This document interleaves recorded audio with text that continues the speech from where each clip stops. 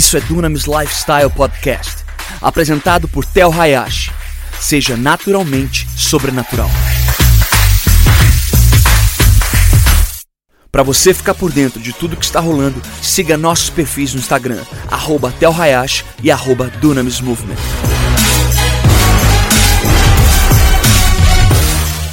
Amém. Tiago 5, versículo 16, diz assim: portanto, confessem os seus pecados uns aos outros e orem uns pelos outros para serem curados. Fala comigo, a oração do justo é poderosa e eficaz. Fala para quem está do teu lado, a tua oração é muito poderosa. Você crê nisso? Você crê nisso? Tá. Quando você pede oração para uma pessoa, você tem que ter fé que aquilo que vai ser liberado através daquela oração vai ser eficaz para dar conta do recado. Amém? Então aqui o Senhor está falando, a oração do justo, ela é eficaz e poderosa. Quem aqui é justo? Levanta a mão. Se você nasceu de novo, você é justo. Eu vou explicar por que você é justo. Porque a palavra justiça aqui tem a ver com retidão. É o teu posicionamento correto e justo perante Deus. Faz sentido? Então quando você está revestido da justiça de Deus, isso acontece pela graça, você está revestido pela justiça de Deus, você então está num lugar aonde não por tuas obras, mas pela graça de Deus, a tua oração agora tem poder. E é isso que ele está falando. Agora, por que isso é importante? Porque no próximo versículo, versículo 17, ele fala que Elias era humano como nós. Ele orou fervorosamente para que não chovesse, e não choveu sobre a terra durante 3 anos e meio. Orou outra vez, e os céus enviaram chuva, e a terra produziu os seus frutos. Então, para entender aqui, que Elias orou fervorosamente. Ele tem uma oração poderosa, porque ele é justo, você é justo, eu sou justo. E acontece que o milagre sucedeu de uma chuva depois de 3 anos e meio, sem chuva, começa então a chover. Agora, por que é importante que Tiago fala tudo isso que ele está falando, do versículo 16 ao 18? Porque ele já está nos pondo num patamar como Elias. Agora, se você conhece Elias, quem aqui conhece Elias? Levanta a mão se você já leu a história de Elias, tá bom? Se você não leu a história de Elias, tem que entrar na nossa leitura diária da palavra. Quem está participando do nosso plano de leitura da Monte Sião? Nós estamos como igreja indo de capa a capa 2020, lá de Gênesis até Apocalipse. Nós vamos ler a Bíblia inteira como igreja nesse ano 2020. E quando você chega na parte de Elias, você começa a ver que Elias era um profeta que foi marcado pelo sobrenatural. Elias foi aquele profeta que foi o primeiro homem, no relato bíblico, de ressuscitar, que ressuscitou um ser humano. Elias foi aquele homem que chamou o fogo do céu, o fogo veio, queimou o sacrifício, e o sacrifício queimado então resultou na morte de 450 profetas de Baal, que estavam desvirtuando e enganando o povo de Israel. Elias, a vida inteira do ministério de Elias era marcado pelo sobrenatural. Mas ao mesmo tempo eu quero que você entenda que Elias era um homem como eu e você, mas a oração dele era poderosa. Então eu queria que você se pusesse no coração ou na posição de Elias, um homem carnal, fraco, que nem eu e você, mas com uma oração poderosa. Agora, tendo isso em mente, hoje eu quero falar sobre um lugar chamado lá. Fala comigo, um lugar chamado lá.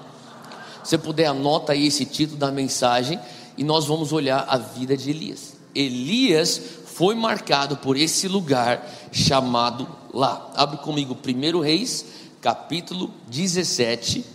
1 Reis, capítulo 17, versículo 1.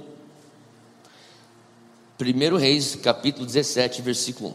O que Tiago está fazendo referência é aquilo que acontece em 1 Reis 17.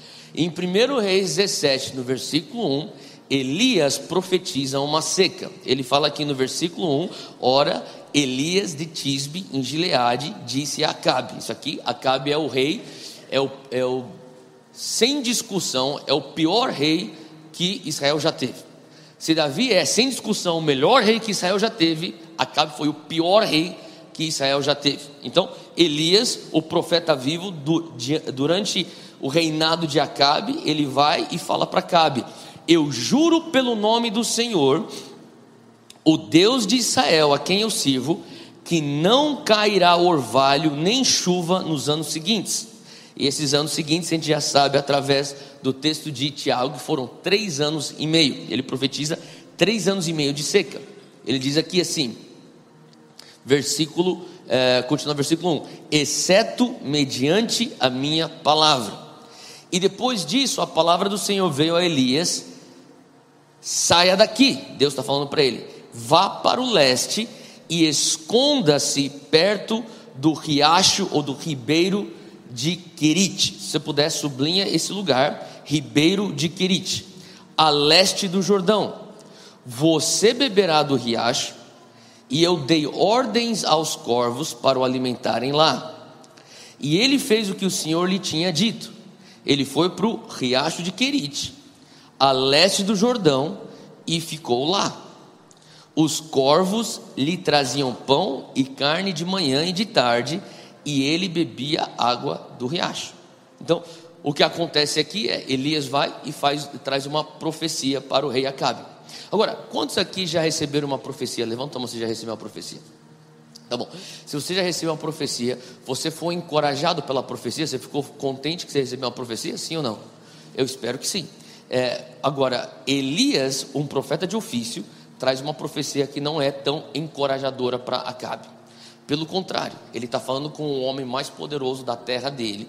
Ele está falando assim: olha, você vai estar em apuros, porque você está desagradando a Deus, e o julgamento de Deus é que vai ter uma seca de 3 anos e meio.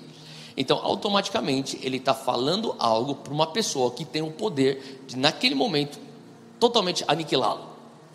E Elias é uma pessoa ousada, tomado pelo Espírito de Deus, vai confrontar Acabe e fala assim: olha, você vai receber uma seca como um castigo de Deus. Agora, no momento que ele traz essa palavra para Acabe, Deus fala com Elias. Então você tem que entender aqui no versículo 1, ele fala com Acabe. No versículo 2 fala: depois disso a palavra do Senhor veio a Elias. Então, eu não sei qual que é a situação que você se encontra, mas entre o versículo 1 e o versículo 2, a situação de Elias não era boa.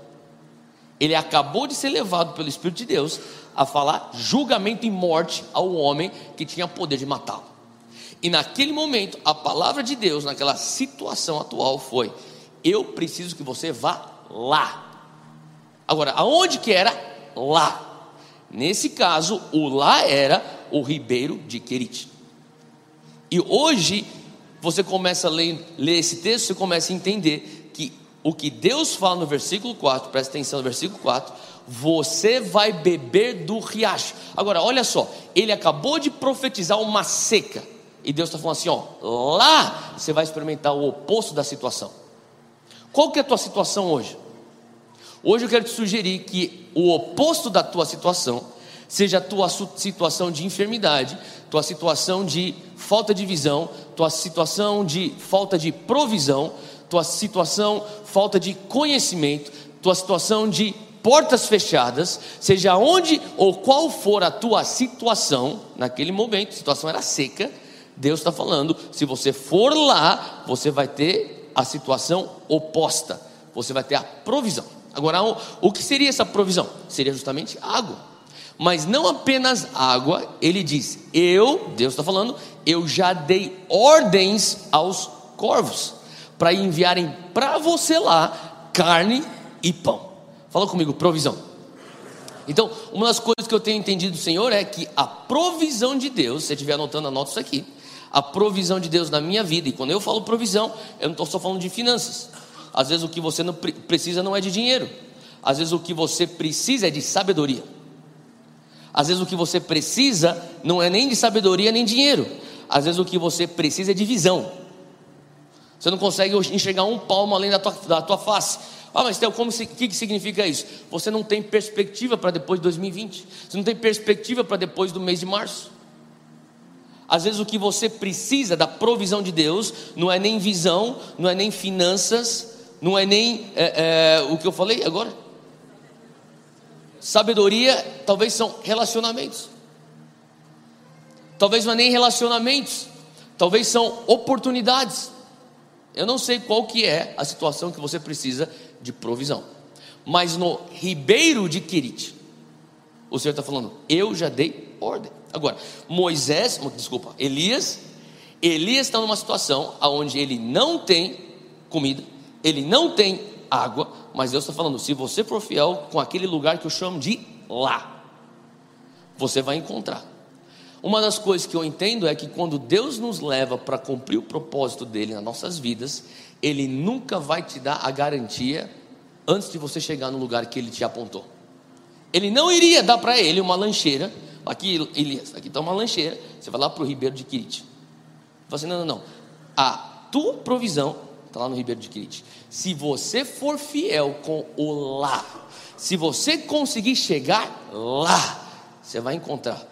Como que eu sei, Deus? A minha palavra é a tua garantia. Mas como que eu sei, Deus? Eu dei com a minha palavra ordens aos corvos, eles já estão levando para lá. Deus poderia ter dado ordem para os corvos para trazer para cá, mas Deus fala, não, eu vou levar os corvos para entregarem lá. Por que isso? Porque Ele quer te tirar da tua zona de conforto, porque Ele quer que você constantemente diga assim para Ele. Porque o andar do justo é de fé e não de razão. Faz sentido? Se você acredita que a oração do justo pode muito em seus efeitos, você tem que entender que esse mesmo justo que pode orar para secar e fechar o céu, e depois ora para abrir depois de 3 anos e meio e cai uma enxurrada de água, esse mesmo justo é o justo que anda por fé e não por razão. Então hoje o primeiro passo, ou o primeiro ponto que eu tenho é, fala comigo, o meu milagre me espera num lugar chamado lá. Agora olha só que interessante, abre comigo em Marcos 10, se você estiver comigo aí, Marcos 10, e tem a história de um homem cego chamado Bartimeu. Esse homem, essa história é bem conhecida, eu já falei sobre essa história aqui antes, e você também já deve conhecer. E no versículo 49, você tem que entender que esse homem, a gente tem bastante versículo para abrir, então eu vou pulando aqui alguns versículos, estou só focando nos versículos chaves. E no versículo, você pode ler essa história do versículo 46 ao 52, mas no versículo 46, Jesus entra para Jericó, 47, 48, esse homem está berrando, as pessoas estão mandando ele ficar quieto, ele está desesperado, ele precisa de um milagre. No versículo 49, acompanha comigo, Jesus parou e disse, chamem-no, e chamaram o cego. Ânimo, eles falaram, levante-se, ele está te chamando. Então o povo que estava mandando esse cego ficar quieto, agora viu que Jesus reconheceu a presença do cego, fala para o cego, olha, você que está sentado aqui na sarjeta pedindo esmola à beira do caminho aqui em Jericó, Jesus está te chamando. Agora ele ainda é cego, ele está cego. Só que até aqui, a única coisa que ele consegue pegar a atenção de Jesus é berrando, Jesus, filho de Davi, tem misericórdia de mim. Jesus fala, chamem ele. E Jesus reconhece ele, versículo 50, lançando sua capa para o lado, de um salto ele se pôs de pé e dirigiu-se a Jesus. Olha só que interessante, Jesus sabia que ele era cego. Jesus, sabendo que ele era cego, e talvez a nossa mente humana pensaria, se Jesus é um Deus tão compassivo, um homem tão compassivo, por que ele não vai na direção do cego? Por que ele faz o cego levantar da sarjeta e vir tateando até chegar nele, na frente de todo mundo, da multidão? Vai lá Jesus. A lógica humana e o coração humano é, Deus traz para mim um milagre. Jesus fala, não, vem pegar. Faz sentido? Ele fala, você quer ter um milagre? Vai lá, no riacho de Querite. Você quer ter um milagre, ceguinho? Vem cá, chamem-no, traz ele para cá. E o que o cego faz? Ele levanta, solta a sua capa. Agora você tem que entender o que quer dizer essa capa. Essa capa era a identidade, ou como se fosse o documento oficial, que ele realmente era um deficiente. Você tinha que entender que naquela época, um homem deficiente, que não poderia trabalhar, e não poderia trazer então as suas ofertas para o templo, dar seu dízimo, porque ele não tinha trabalho, Ele tinha que se apresentar aos fariseus, os doutores da lei. Eles fariam um exame físico nele. Eles trariam então um atestado. Realmente ele é cego, ele não é um fraude que não quer trabalhar e quer ficar usufruindo aqui dos outros pedindo dinheiro. Então eles dariam para ele um atestado. E parte do atestado era uma capa oficial de mendigo. Ele tinha uma capa oficial de pedinte, que se tornava então como um documento e como se fosse uma identidade dele. Esse homem realmente, legitimamente, é deficiente. Ele não consegue trabalhar, ele vai pedir esmola e você tem que dar esmola para ele. Então esse homem, antes mesmo de ser curado, ele joga fora a capa. E talvez ele pediu: alguém me leva para ele. É um pouco humilhante, mas alguém me leva para ele. E ele chega para Jesus assim. Como que a gente sabe que ele chega para Jesus assim? Porque no versículo seguinte, acompanha comigo, versículo 51, Jesus pergunta: o que é que você quer que eu lhe faça? E ele responde: mestre, eu quero ver. Então, o que ele está falando? Esse homem foi chamado para receber o milagre dele, mas o milagre dele não foi para onde ele estava. Ele foi para lá. Fala comigo: o meu milagre está lá. Abre comigo Jeremias 18, versículo 1. Jeremias 18, versículo 1. Aqui também nós vemos um lugar chamado lá no texto de Jeremias 18, versículo 1. Jeremias, o profeta, recebe a palavra do Senhor no versículo 1. E diz assim: a palavra do Senhor que veio a Jeremias dizendo... Todo mundo achou? Jeremias 18, versículo 1. A palavra do Senhor veio a Jeremias dizendo: levanta-te e desce à casa do oleiro, e lá eu te farei ouvir as minhas palavras. Talvez você está num lugar que você fala assim: Deus, eu não tenho direção. Você quer ter mais entendimento da vontade de Deus. Uma das coisas que eu comecei a perceber, quando eu, no meu zelo, e de vez em quando até hoje, no meu zelo: Deus, eu quero fazer tua vontade, eu quero fazer tua vontade. Quantos aqui já ficaram tomados por um zelo de fazer a vontade de Deus? Levanta a mão, você fala assim: Deus, me mostra a tua vontade, tá? Muitas vezes eu entendi que Deus não mostra a vontade dele, porque ele já te deu uma palavra, que a vontade dele vai lá, e o restante da vontade dele está te esperando lá. Às vezes a tua provisão é da palavra de Deus. Deus, eu preciso da tua palavra. Então qual foi a última coisa que ele falou para você? Porque o restante da frase, o restante do parágrafo, o restante das páginas daquilo que ele quer te mostrar está lá. E Deus chega para Jeremias, o profeta, e fala assim: ó, seguinte, você vai levantar, versículo 2, desce à casa do oleiro. Mas o que o oleiro, sabe o que é oleiro? É o cara que faz a cerâmica, os vasos. O que o oleiro tem a ver? O que ele vai falar comigo, Deus? Se eu quiser escutar o Senhor, eu vou para um seminário teológico para aprender tua Bíblia. Não, eu quero falar com você lá. Não faz sentido. Quem concorda comigo que não faz sentido? Certo? Eu pergunto: faz sentido? Agora eu estou perguntando: não faz sentido.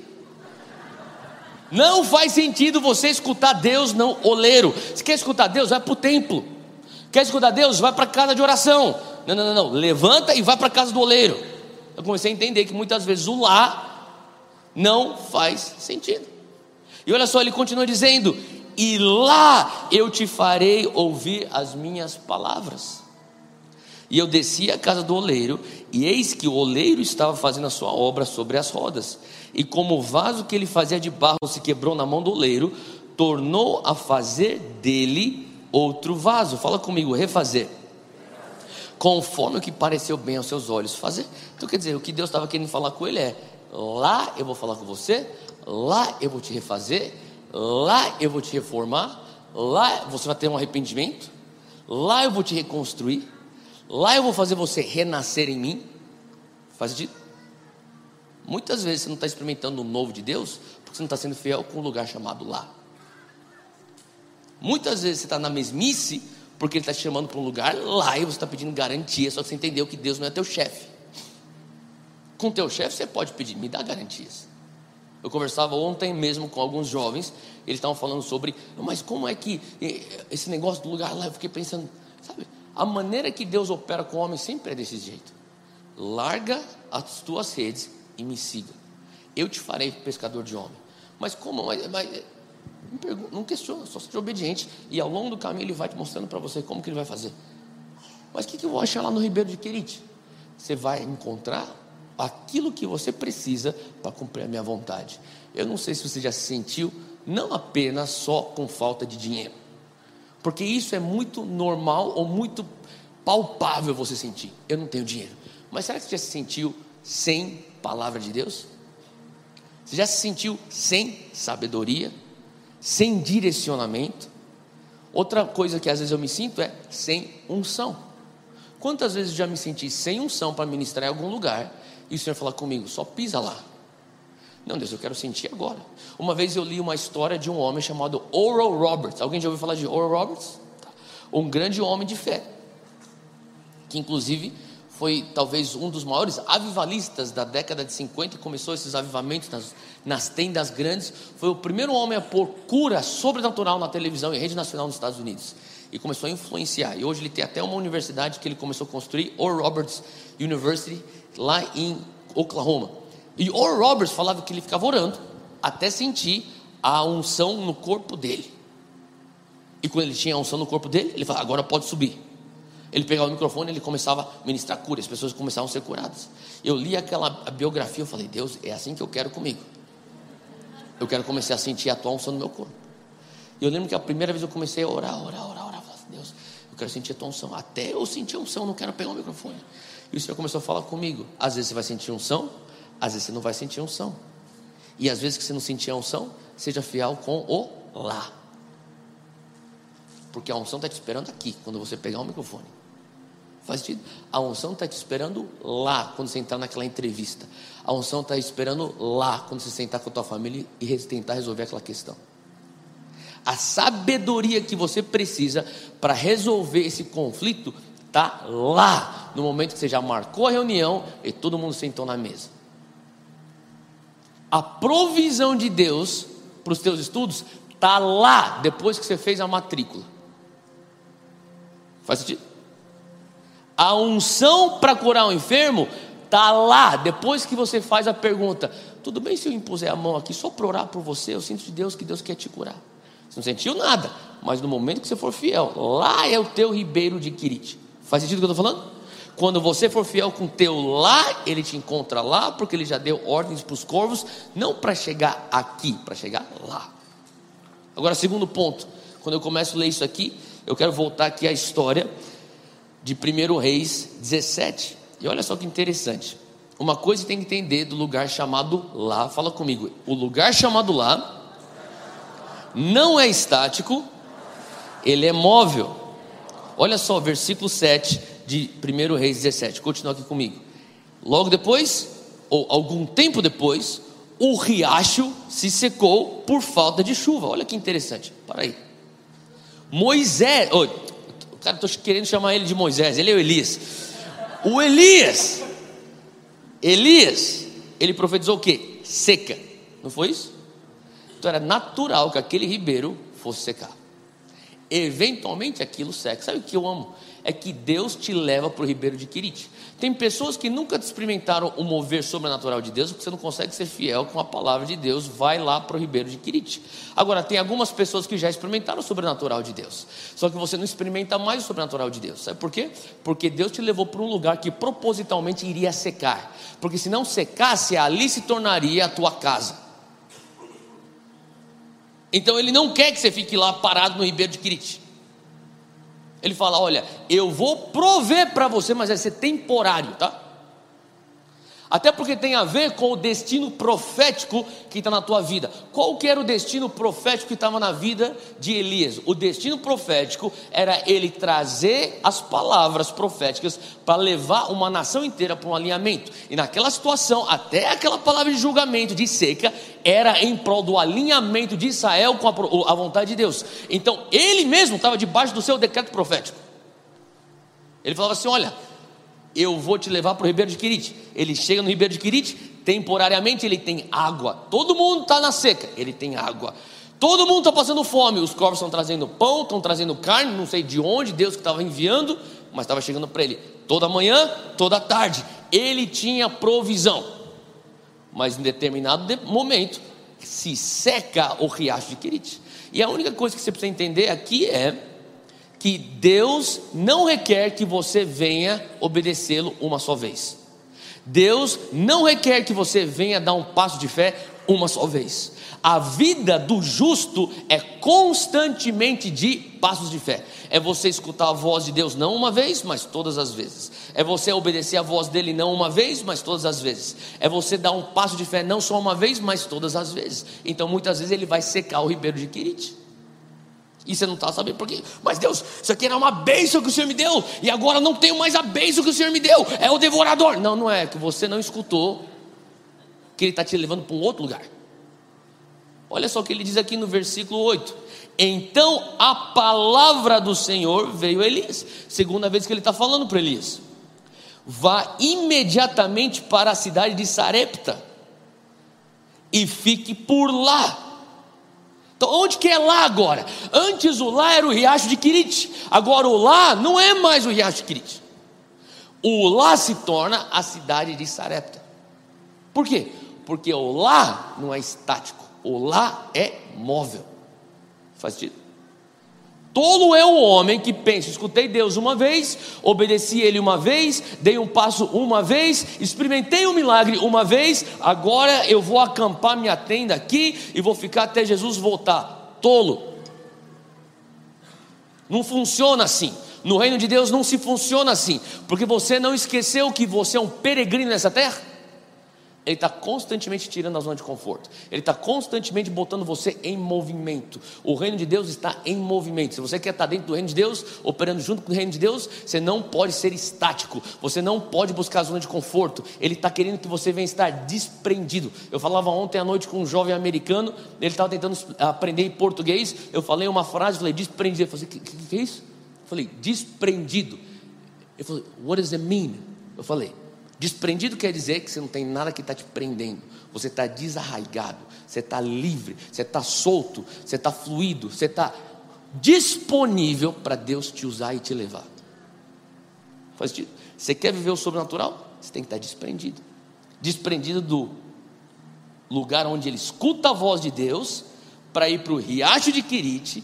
Desprendido do lugar onde ele escuta a voz de Deus lá no riacho de Querite para ir para a cidade de Sarepta. Agora olha só, ele chega então na cidade de Sarepta e ele fala aqui no versículo 9: eu ordenei a uma viúva daquele lugar que lhe forneça comida. Mais uma vez, tem que enxergar esse padrão. O padrão de Deus é: ele não vai trazer a provisão para você aqui. A provisão de Deus foi enviada lá. Aonde que é o lá para você hoje? Talvez você está numa situação que você fala assim: Theo, eu nunca ouvi falar isso na minha vida.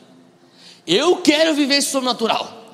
Deixa eu te dizer uma coisa: Deus vai te pôr nesse fluxo do sobrenatural, te enviando para o teu ribeiro de Querite. Talvez você está falando assim: Theo, eu já vivi esse sobrenatural. Eu lembro em tempos atrás, aonde eu vivi aqueles momentos onde o Senhor trazia com os corvos.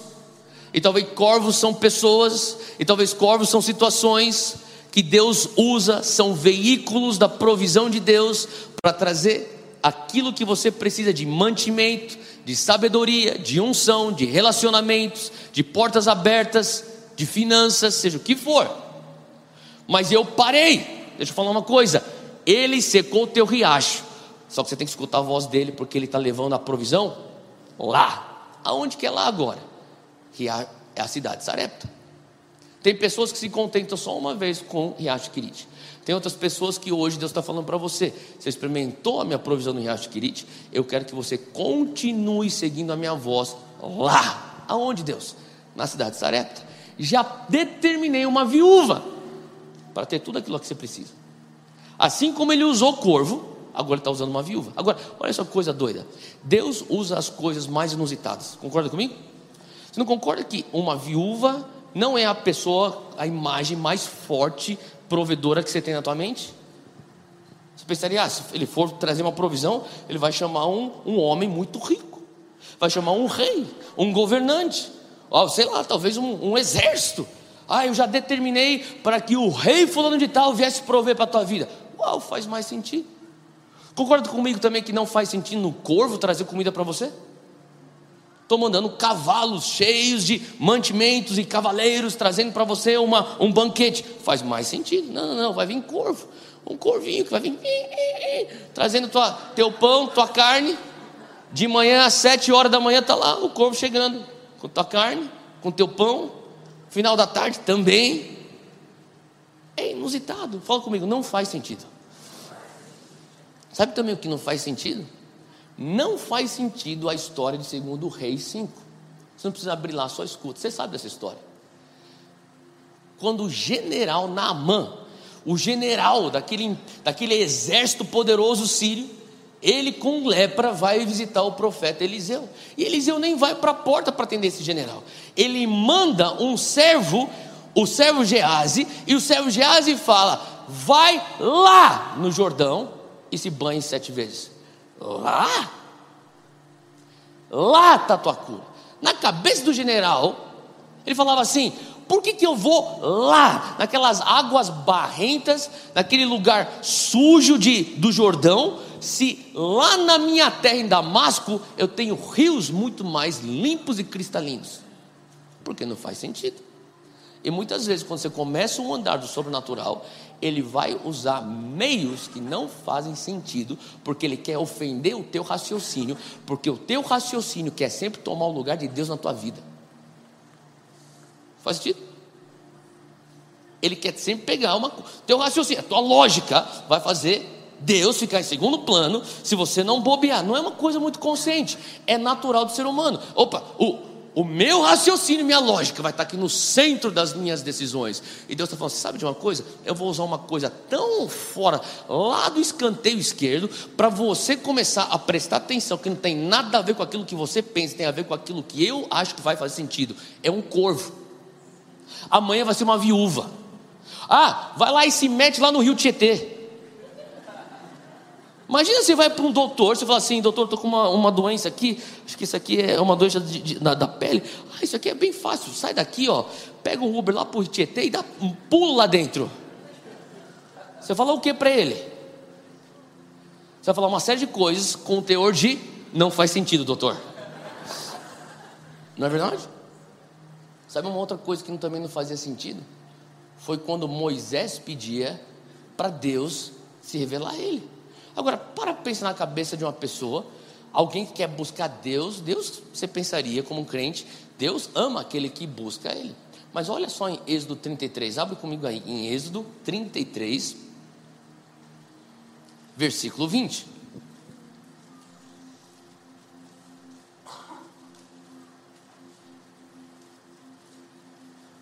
Diz assim: e disse, eu estou lendo a versão Almeida revista corrigida. Disse mais: não poderás, 33:20, Deus está falando, não poderás ver a minha face, porquanto homem nenhum verá a minha face e viverá. Disse, versículo 21, 33:21. Disse mais o Senhor: eis aqui um lugar junto a mim, ali ou lá te porás sobre a pedra, ou sobre a rocha, e acontecerá que quando a minha glória passar, te porei numa fenda da rocha, e te cobrirei com a minha mão, até que eu haja passado. Ele está escolhendo um lugar, lá sobre aquela rocha. Vai lá você vai me ver, lá você vai ter minha presença, lá você vai ver minha face, lá você vai ver a minha bondade. Deus, se o Senhor é bom, me prova. Não funciona assim. Você não é Deus, Ele que é Deus, Ele que dá as ordens. Ele fala: vai lá. Aonde? Sobre a pedra. Acha uma fenda, se esconde lá, eu vou passar com a minha bondade na tua frente. Muita gente quer, a gente tem algo no nosso coração carnal que fala assim: Deus, eu preciso de provas, eu tenho que saber se o Senhor existe. Sabe, eu acho que Deus deve ser tão misericordioso com as pessoas que pedem provas para Deus se Ele existe. Não estou falando que você não deve fazer isso. Só que de vez em quando eu escuto umas pessoas falando assim: eu queria saber se Deus realmente existe. Eu falo: uau, você é ousado. Porque Ele é Deus. E Ele, na misericórdia dele, fala assim: vai ser lá na pedra. Não vai ser no tabernáculo, não vai ser no templo, vai ser sobre a pedra. Por quê? Porque Ele disse que vai ser lá. Não faz sentido. Sabe também o que não fazia sentido? É que quando Elias chega lá em Sarepta para ver aquela viúva, Lá em 1 Reis 17, volta lá comigo, versículo 11. Ele chega num lugar, ele vê uma viúva, que é a mulher que vai prover tudo que ele precisa. É o veículo da provisão e do milagre de Deus na vida de Moisés, ou de Elias. De novo, 3 vezes, coitado dele. Versículo 11. Ele chega e grita enquanto ela ia buscar água: por favor, traga também para mim um pedaço de pão. Mas ela respondeu: eu juro pelo nome do Senhor teu Deus que eu não tenho pão nenhum pedaço. Só tenho um punhado de farinha num jarro e um pouco de azeite numa botija. Eu estou colhendo aqui alguns gravetos para levar para casa e vou preparar uma refeição para mim e para o meu filho, para que a comamos e depois morramos. Quer dizer, ela também não tem nada. E Deus está falando: eu vou usar essa mulher. Elias, porém, lhe diz: não tenha medo. E não faz sentido. Deixa eu falar para você que não faz sentido essa frase. Porque se Elias está lá em Sarepta, porque Deus falou uma vez para ele lá atrás: vai para o riacho de Querite que eu vou prover para você. E ele foi obediente o suficiente para ir para o riacho de Querite, e os corvos proveram para ele. Deus volta e fala: agora vai para Sarepta que eu vou prover para você através de uma viúva. Ele chega lá e pede para a viúva: me traz aí também um pouco de água. Ela fala assim: olha, eu não tenho mais nada. E traz um pão também. Não tenho mais nada, eu estou para morrer. E Elias fala: não tenha medo. Meu irmão, eu estaria com medo. Era Elias que era para estar com medo, porque ele teria que fazer raciocínio lógico. Se ela é o canal de provisão da minha vida, como é que ela não tem nada? Ela já está para morrer. Aí eu estou lascado. A pessoa que é para me ajudar está para morrer, então como é que eu fico? Faz sentido? Faz sentido que não faz sentido? Versículo 13: não tenha medo, vá para casa. Agora esse negócio faz muito menos sentido ainda. Ele fala: vai para tua casa, faça o que disse, mas primeiro faça um pequeno bolo com o que você tem e traga para mim, e depois faça algo para você e para o seu filho. Tipo, parece uma aberração. Tipo, você é maluco, Elias? Você não tem misericórdia com as pessoas? Ela é uma viúva, ela está para morrer, você está falando para ela, você está tentando tirar a última ceia da mão dela e dá para você? Eu sou homem de Deus, dá para mim. Dá para mim primeiro e depois faz para você, depois vocês morrem, mas vai fazer um pão para mim primeiro. É isso que ele está falando. Versículo 14: pois assim diz o Senhor, o Deus de Israel: a farinha na vasilha não se acabará e o azeite na botija não se secará até o dia em que o Senhor fizer chover sobre a terra. Ela foi e fez conforme Elias lhe dissera. E aconteceu que a comida durou muito tempo para Elias e para a mulher e para a sua família, pois a farinha na vasilha não se acabou e o azeite na botija não se secou, conforme a palavra do Senhor proferida por Elias. E aí você começa a entender que o Senhor vai fazer as coisas de maneira ilógica, muitas vezes, quando Ele quer operar o sobrenatural. Então o que quer dizer isso? Quer dizer que a palavra de Deus é a única coisa que você tem para se apegar, uma vez que você escolhe viver o sobrenatural. Não fazia sentido ele falar: olha, na verdade eu quero que você pegue o pouquinho que você tem e faça alguma coisa para mim. A mente racional e a mente lógica pensaria: isso é maldade. Mas a mente espiritual viu: isso na verdade é a melhor das bondades. Você está provendo para a mulher, você está provendo para a viúva. E quando você começa a enxergar o padrão de Deus operando na vida de Elias, a palavra de Deus se torna então a única coisa que ele tem. Agora, você está vendo aí 1 Reis 17, você tem essa situação do riacho de Querite, depois você tem a cidade de Sarepta, ou a viúva da cidade de Sarepta, e você começa a ver que ele desenvolve uma jornada. Fala comigo, uma jornada. É isso que Deus quer desenvolver com você. Ele quer desenvolver uma jornada de você escutar e ser obediente à voz dele. E por que você quer desenvolver essa jornada? Porque eventualmente você chega em 1 Reis 18. É o Monte Carmelo. E ele só pôde ser ousado no Monte Carmelo porque ele teve uma jornada de ter se apegado 100% na palavra de Deus. Todo mundo quer ter uma unção que nem de Elias. Eu quero chamar o fogo do céu. Só que a verdade, se você for olhar o capítulo de 1 Reis 18, você começar a ler a fundo, você verá que, você vai enxergar que Deus foi a pessoa que direcionou Elias a fazer tudo o que ele estava fazendo no Monte Carmelo. Ele falou assim, então vamos fazer agora um desafio, eu contra os profetas de Baal. Ele não está inventando essas coisas, ele está escutando a voz de Deus, sabe? Vai ter um momento na tua vida que o teu maior romper vai requerer uma audição muito afinada da voz de Deus. E se você fica fugindo dos momentos onde a voz de Deus vem para você, desafiando a tua lógica, e porque te tira da zona de conforto, você escolhe calar aquela tua voz, quando chegar no lugar onde você precisa de um romper, que é sobrenatural, e você carece daquela audição, a tua audição espiritual não está treinada para te dar o romper necessário para você cumprir o destino de Deus na tua vida. Faz sentido?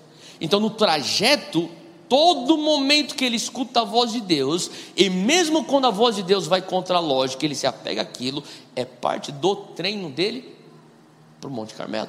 Ele chega então no Monte Carmelo, você conhece essa história, e daí ele derrota os profetas de Baal, mata os 450. Vai comigo, 1 Reis 19. 1 Reis 19, versículo 1. 1 Reis 19, versículo 1. Versículo 18, capítulo 18, ele derrota os profetas de Baal. Logo na sequência, ele vê a nuvem, profetiza a volta da chuva. Existe a chuva, a provisão de Deus. No versículo 1, diz assim, ora, todo mundo achou? 1 Reis 19, 1. Ora, Acabe contou a Jezabel tudo o que Elias tinha feito e como havia matado todos aqueles profetas à espada. Por isso Jezabel mandou um mensageiro a Elias para dizer-lhe, que os deuses me castiguem com todo rigor, se amanhã nesta hora eu não fizer com a sua vida o que você fez com a deles. Versículo 2, 3. Elias teve medo e fugiu para salvar a vida. Fala comigo, medo. Fala comigo, covardia. Foi o que aconteceu. Elias teve medo e se tornou um covarde. Por quê? Porque ele escutou a voz que não era a voz de Deus. Enquanto ele estava escutando a voz de Deus, ele faz as coisas que qualquer mente humana pensaria, esse cara é louco, mas louco no bom sentido, tipo, esse cara é ousado. O momento que ele dá voz para Jezabel, então eu não quero ser leviano com isso, mas só para você entender, você vai acabar escutando uma das duas vozes. E eu não estou falando que a voz que talvez não é o que te traz fé é uma voz de Jezabel, mas nesse caso foi. Quando Jezabel vem com a voz dela e Elias dá espaço, Tiago 5, versículo 17, Elias era um homem como nós. Lembra disso? Então eu estou entendendo que depois das suas maiores vitórias, Monte Carmelo, 450 profetas de Baal derrotados. O que significa isso para você?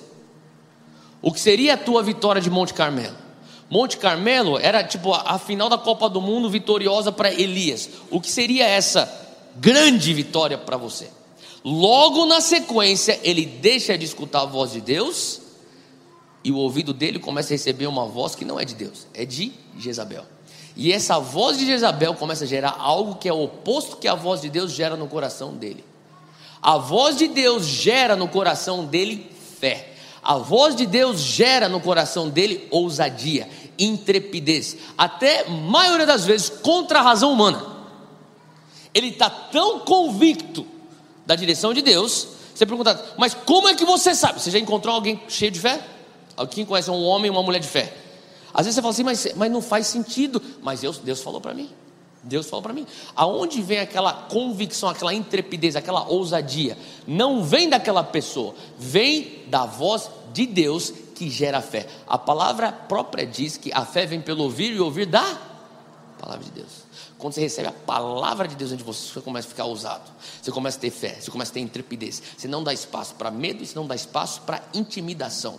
O momento que você abaixa a tua guarda depois de uma grande vitória do Monte Carmelo, e você se torna vulnerável, e a palavra de Jezabel vem, Elias, o grande Elias, o profeta Elias, homem que nem eu e você, que tinha uma oração poderosa, que nem eu e você, que é poderosa e surte muito seus efeitos. Mas mesmo assim, Elias, homem carnal que nem eu e você, ele diz no versículo 3 que ele teve medo, fugiu para salvar sua vida. Em Berseba de Judá ele deixou o seu servo, entrou no deserto caminhando um dia. Eu falei sobre isso alguns domingos atrás. Alguns dizem que foram 140 quilômetros de caminhada, fugindo de medo. Chegou a um pé de gesta, sentou-se debaixo dele e orou pedindo a morte. Como é que o cara fica com pensamento de suicídio? Esse cara já não tem, ele está depressivo. Em questão de pouco tempo, talvez de dias, ele derrota os profetas de Baal. Ele profere a profecia dele de 3 anos e meio. Não vai chover, até eu falar que vai chover. Ele fala, agora vai chover. Chove. Depois de tudo isso, grandes vitórias. Ele está com grandes vitórias. Ele chega num lugar onde ele abaixa a guarda e a palavra de intimidação de Jezabel vem para ele. Eu não sei se você já sentiu isso. Quando o inimigo tenta te intimidar, são pensamentos. Alguém já escutou isso? Eu sei que às vezes eu tenho que ficar alerta, porque às vezes o inimigo vai falar assim, está indo bem, mas daqui a pouco vai dar ruim. Alguém já escutou isso? Você está indo bem, mas espera um pouquinho, daqui a pouco eu te pego. Estou só esperando você crescer um pouquinho mais. Vai, daqui a pouco eu te pego lá na outra esquina. Você começa, você vai ganhando as vitórias, aqui no fundo da tua cabeça. Quando é que ele vem? Quando é que ele vem? Eu estou sendo fiel, mas quando que eu vou cair? Estou andando em santidade, mas daqui a pouco eu posso cair. Isso é a intimidação de Jezabel na tua vida. Elias abaixa a guarda e vem intimidação. Ele é tomado por um medo. Ele começa a fugir a tal ponto que ele chega debaixo de uma árvore e fala, me mata, eu não quero mais viver. Ele já não tem nem mais perspectiva. Aquele homem que era um homem de visão, não tem nem mais visão do próximo dia. Aquele homem que era um homem de fé de milagres, ele não que ressuscitava pessoas, ele não consegue nem crer por vida na sua própria carne. Esse é o problema, esse é o desafio de Jezabel. Agora continua comigo o versículo, pula para o versículo 13. Elias então, ele está agora lá no Monte Horebe, fechado, escondido dentro de uma caverna.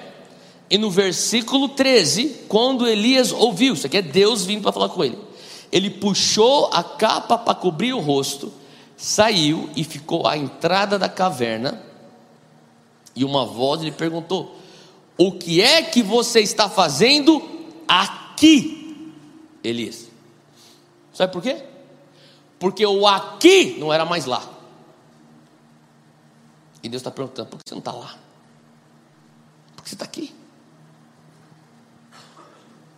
Sabe o que eu comecei a entender? Quando você não está no lá, você está suscetível aos ataques de Jezabel. Quando você se contenta com estar aqui, o que levou ele para estar aqui? A razão humana. O que levou ele para chegar no aqui? Os instintos carnais de sobrevivência, os instintos carnais de autossuficiência, levou ele para chegar no lugar que Deus chama de aqui. Deus não está mais falando lá. Antes ele falava, lá eu vou prover para você, lá eu já enviei provisão. Mas o que é que você está fazendo aqui? Continua comigo no texto, ele diz assim, ele respondeu, Senhor, eu tenho sido muito zeloso, ó Deus dos exércitos. Os israelitas rejeitaram a tua aliança, quebraram os teus altares e mataram os teus profetas à espada. Eu sou o único que sobrou e agora também estão procurando me matar. Está dando desculpa, versículo 14 inteiro é só desculpa. Versículo 15, Deus dá resposta. O Senhor lhe disse, volte pelo caminho por onde veio e vá para o deserto de Damasco. Chegando lá, unja Azael como rei da Síria, unja Jeú filho de Ninzi como rei de Israel, unja Eliseu filho de Safete de Abel Meolá para suceder a você como profeta. O que Deus está falando? Assim, ó, a resposta para você. O que você está fazendo aqui? Deus, é porque você sabe como que são as coisas na vida, né? Você sabe, começou a faltar aquelas coisas, e eu tentei, e daí eu fui lá, e depois eles me frustraram, eles me machucaram, e você sabe, Deus fazendo, volta pelo caminho que você veio. O que é isso? É a voz do Espírito Santo te pondo de volta no lá. Terceiro ponto, se você estiver anotando, anota aí comigo. Terceiro ponto é o Espírito Santo é quem me guia para o lugar chamado lá. O momento que você para de ser guiado pelo Espírito Santo, o momento que você fala, Deus, eu vou agora dar sequência com a minha razão. Você vai se encontrar num lugar que Deus fala, isso aqui não é mais lá, isso aqui é o aqui. E como é que você faz para chegar lá? Volta pelo lugar que onde você veio. 3 coisas hoje para a gente finalizar. Ou você se encontra numa posição aonde você fala, Deus, eu nunca experimentei isso e eu quero experimentar o sobrenatural.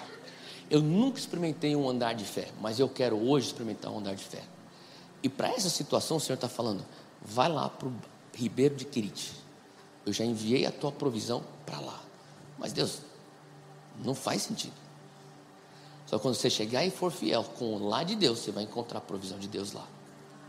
Ou talvez você é a pessoa que você fala assim, eu já vivi isso, mas eu não estou conseguindo ver perspectiva, porque o meu riacho de Quirite secou. E o Senhor está falando para você, você tem que voltar a escutar a voz dele, porque ele está te enviando para um outro lá, porque o lá não é estático, ele é móvel, e agora o lá é a cidade de Sarepta. E muitas vezes o que te impede de continuar é porque você vai começar a ver que Deus está pedindo coisas que não fazem sentido, como uma viúva para prover para você, como um rio sujo para ser o lugar da tua cura, como uma pedra e não um templo, uma pedra e não um arbusto como era antes, para ele mostrar quem ele é. Ele vai fazer coisas que vão desafiar a tua lógica, teu raciocínio humano, mas ele está pedindo, será que você abraça esse andar comigo? Ou quem sabe você fala, Theo, eu já tive momentos de Ribeiro de Quirite, eu já tive encontros na cidade de Sarepta, mas hoje eu estou numa caverna. E a pergunta de Deus é, o que é que você está fazendo aqui? Volta pelo lugar de onde você veio. E por que isso é importante? Porque em Tiago 5, versículo 17, Elias era humano como nós. E se Deus pode usar Elias de maneira tão poderosa, Elias também errou de maneira tão grave. Mas Deus restaurou Elias de uma maneira poderosa também. Então fica de pé onde você está. Eu não sei qual situação você se encontra, mas eu quero orar com você hoje, porque eu creio que Deus quer te encontrar, seja qual for o lugar onde você está. Feche os teus olhos. Pai, eu quero te agradecer pelas pessoas que estão aqui, por nós, Pai, a tua igreja. Talvez alguns de nós nunca experimentamos esse andar, e hoje nós queremos ser fiéis com o Ribeiro de Quirite. Se, Pai, nós nos encontramos num lugar onde esse ribeiro se secou, se você está nessa situação, comece a falar, Deus, eu retomo esse andar. Eu retomo esse andar onde eu consigo constantemente depender de Ti. Eu quero continuar, Senhor. Eu não quero me contentar com escutar a Tua voz uma vez, dar um passo de fé uma vez. Eu entendo que tem que ser algo como um estilo de vida, constantemente.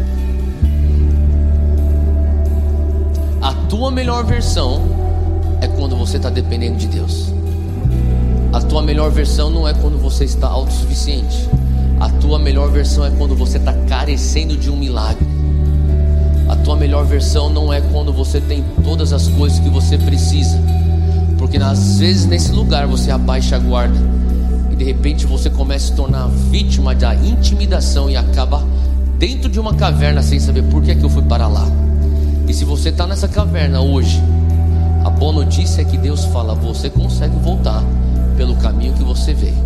Eu vou continuar te usando para ungir. O propósito da vida de Elias era ser o profeta.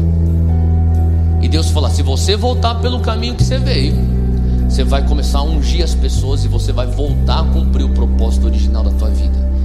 Se você fala assim, Deus, hoje eu preciso voltar a esse propósito original da minha vida, eu tenho que cumprir esse destino profético que o Senhor já determinou. A boa notícia é que quando Ele pergunta, o que é que você está fazendo aqui?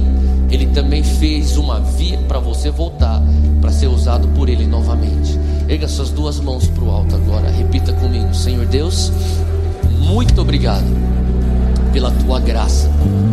A tua palavra diz que eu sou um justo e que as minhas orações são poderosas e podem muito em seus efeitos.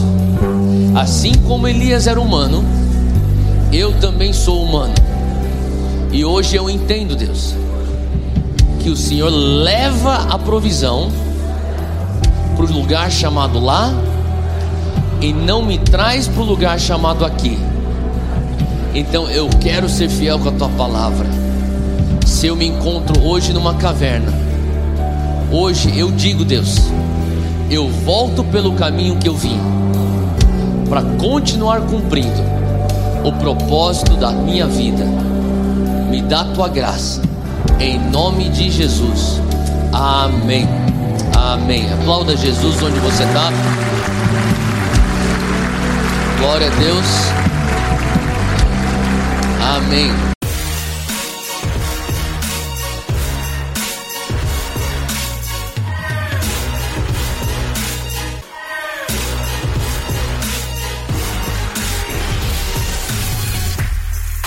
Obrigado por ouvir o podcast.